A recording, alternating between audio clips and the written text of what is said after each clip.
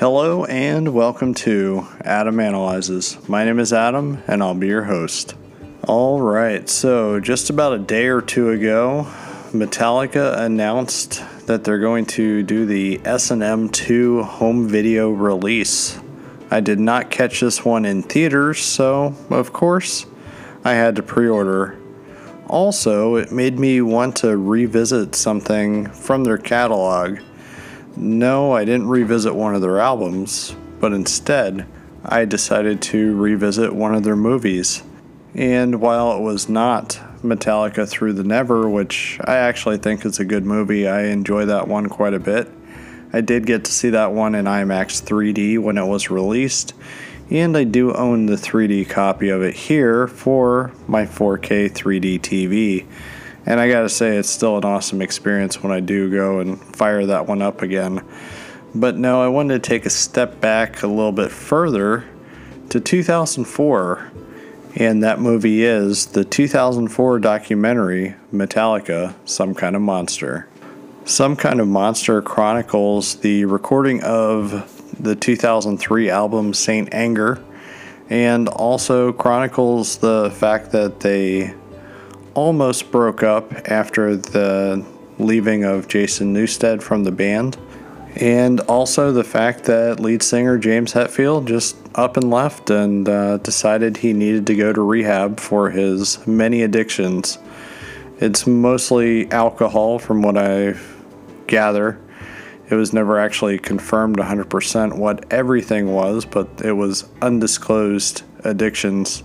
So in a lot of ways, this one actually not only chronicles the band themselves with their recording process during this time, it chronicles all of the chaos that went into it. And in many, many ways, it is very similar to the Beatles film, which has, as of right now, not received an official release over here. It only has a few VHS releases and stuff.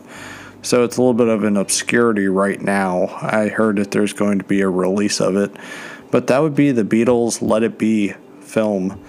It was supposed to be a companion piece to the album itself. And a lot of people are not fans of that because of the fact that it shows the Beatles in a bad light. And I'm going to say that Metallica, Some Kind of Monster, doesn't exactly show the Metallica band in a bad light, but instead kind of shows them as being very vulnerable, I guess, as far as different emotions, maybe not knowing that they never really knew each other and such. And it's kind of a fascinating movie. It's never once boring. And I think that's one of the most interesting things about it, is because sometimes when I watch a documentary, there'll be that initial half hour that really catches me, and then it kind of trails off from there. I kind of lose interest throughout, which is one reason why I don't usually like documentaries, especially if they're a documentary that's trying to get a certain point or ideal across, because I don't think that type of documentary is really one that is trying to, I guess, have a non-biased point of view or opinion, but instead get you to think towards their ideals or what their thought may be. And I know that there's a lot of good ones out there that may be kind of sticking in the middle, and I think that's what a good documentary of that type should be. But this one here is truly a different one, where basically it's just about the deconstruction of the band itself. I think it's actually no big secret by now that the Saint Anger album itself is not really a great album. However, I will say that this movie does clue you in a little bit to, I guess, the chaotic nature of the album itself. It's no secret that the album itself, it's not really that great of an album, and I think that's mostly because of the production on the album. It sounds very unfinished. It sounds almost like demo material. And I think if they would have actually tried to finish the album a little bit more, maybe change the sound of the drums a little bit to a traditional, I guess, snare type of sound, as opposed to the drums sounding like oil drums, I think it actually would have turned out much better, and I think it would have had a better response from fans. I'm under the impression that, in my opinion, I don't think Metallica has really released a bad album. I think the worst one is probably the album Lulu, and that's mostly because of the fact that Lou Reed, I don't think his vocals really go well with Metallica music at all, and it doesn't exactly work. However, the music that Metallica is playing on that album is actually very good. If I was able to remove the Lou Reed vocals from that one, I think I would probably wind up enjoying it. But we're not actually talking about that or any other albums. I just wanted to get that out of the way, that I don't really feel that they released a bad album. There's bad songs on said albums, and I think Load and Reload, if you were to cut both of those albums into one and take some of the filler songs out, I think you would actually have a pretty good album of them trying different things, and so it would wind up being more like a hard rock, blues, and I guess pop album in a way. It's definitely different, and I don't think it's really bad, Load and Reload, but people tell me that they are. But I actually think that they are good albums, and it's the same way with Saint Anger. I think that there's actually a good album lurking in there, and Some Kind of Monster actually goes and justifies the album a little bit. I would go so far to say that it redeems it a little bit, because you really do feel for them in the movie because they think that they released something good. And one of the more interesting conversations that happens in the movie is the fact that you have Kirk Hammett, the guitar player, for those who do not know. He's actually a little upset that he's not getting any guitar solos in. And so then they're having a discussion that the guitar solo is dated. Well, I don't think the guitar solo is really dated. I think they could have actually used some guitar solos or some heavy editing on songs. I mean, they did. Any of the songs that were released off of Saint Anger were radio edits, like they actually did edit them out.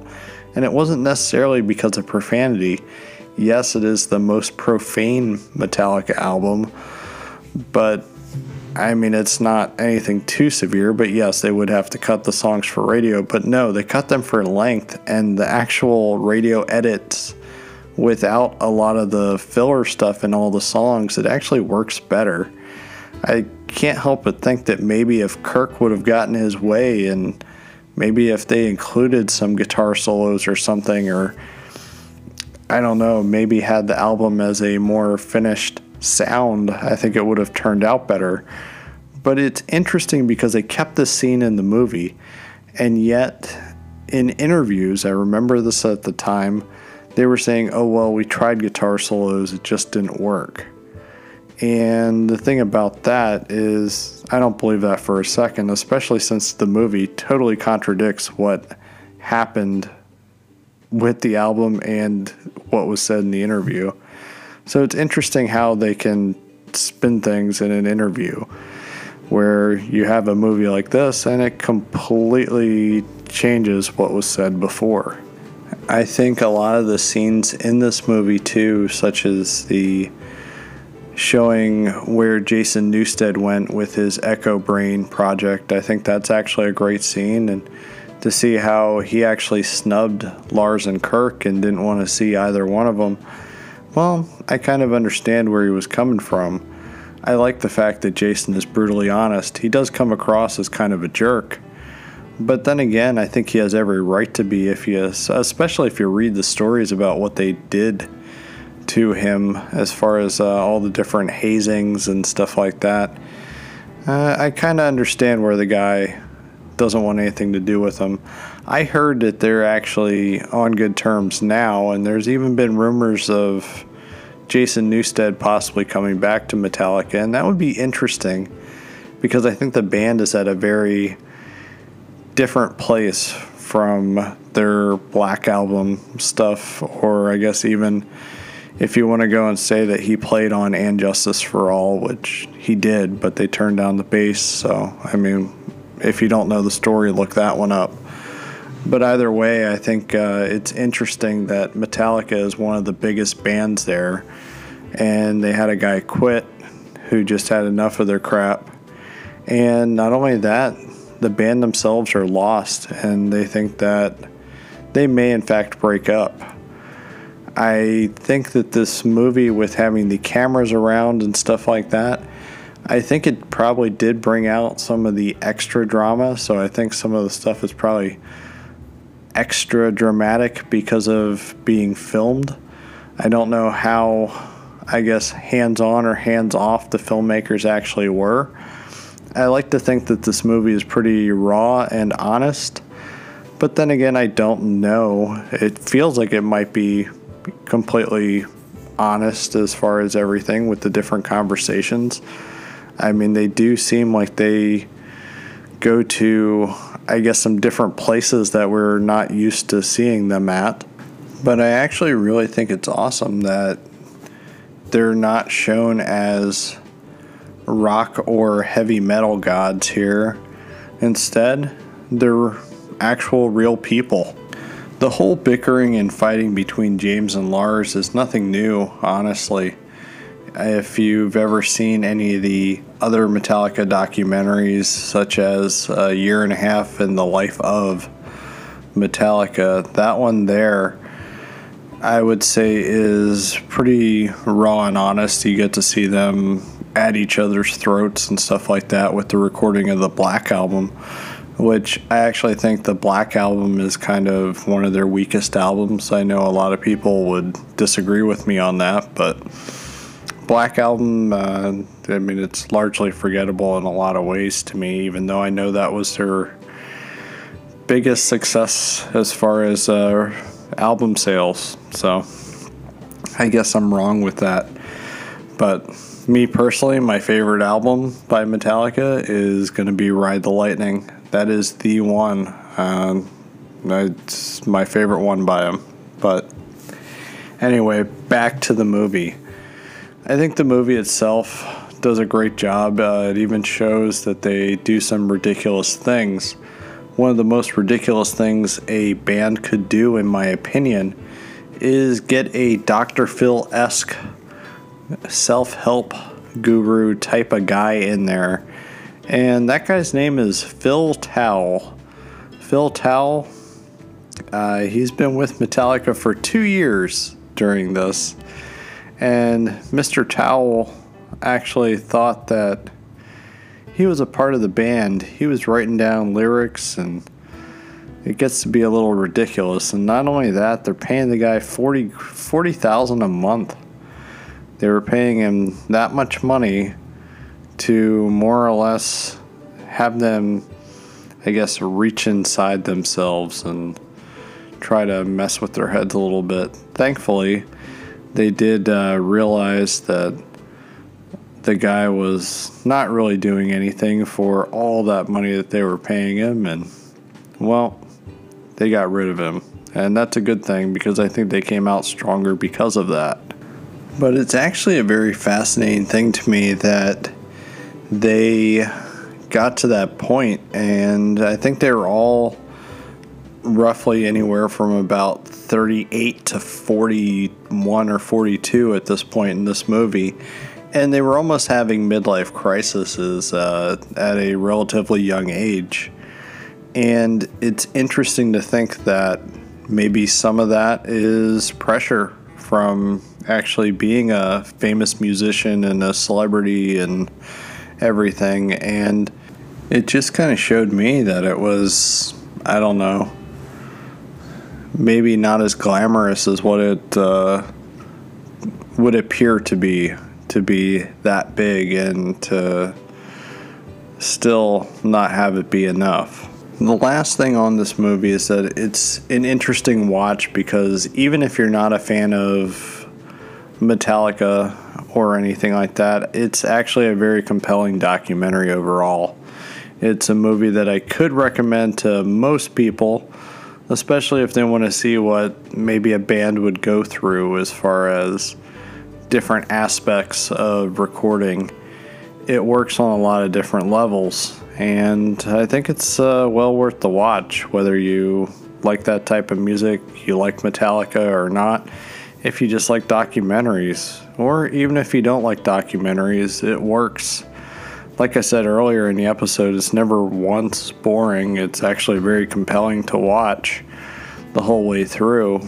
And really, whether you love them, hate them, don't care about them, it's just great to see that, you know, these guys are somewhat normal, and gives an interesting insight to one of the greatest rock bands of all time. I mean, I know it's heavy metal, but I mean, they're definitely hard rock. I feel like they're a little bit of that they were at one point the next evolution of like Led Zeppelin, in my opinion. But anyway, if you haven't seen it, check it out. It's definitely a good one. It's also recommended to watch specifically for the Dave Mustaine segment of the movie. I really enjoy that part.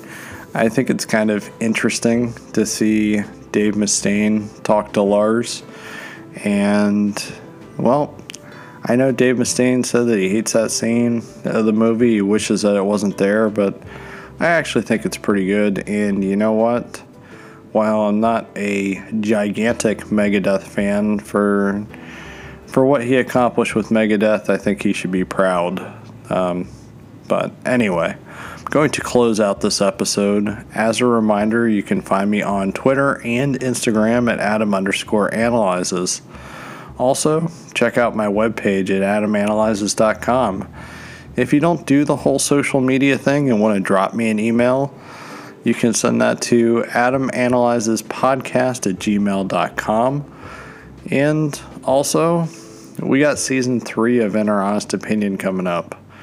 I know I've been talking about it. Will and I are recording away. And, well, some COVID things, you know, get thrown in, and it kind of throws things out of whack sometimes with scheduling for us. But either way, know that there are episodes being recorded, and we're going to have those up very soon. And also, if you have a free moment, give me a 5-star review at the podcast listening platform of your choice. I would greatly appreciate it. It would allow me to reach some new listeners. And also, I simply love those digital hugs. But with that being said, good night and be kind.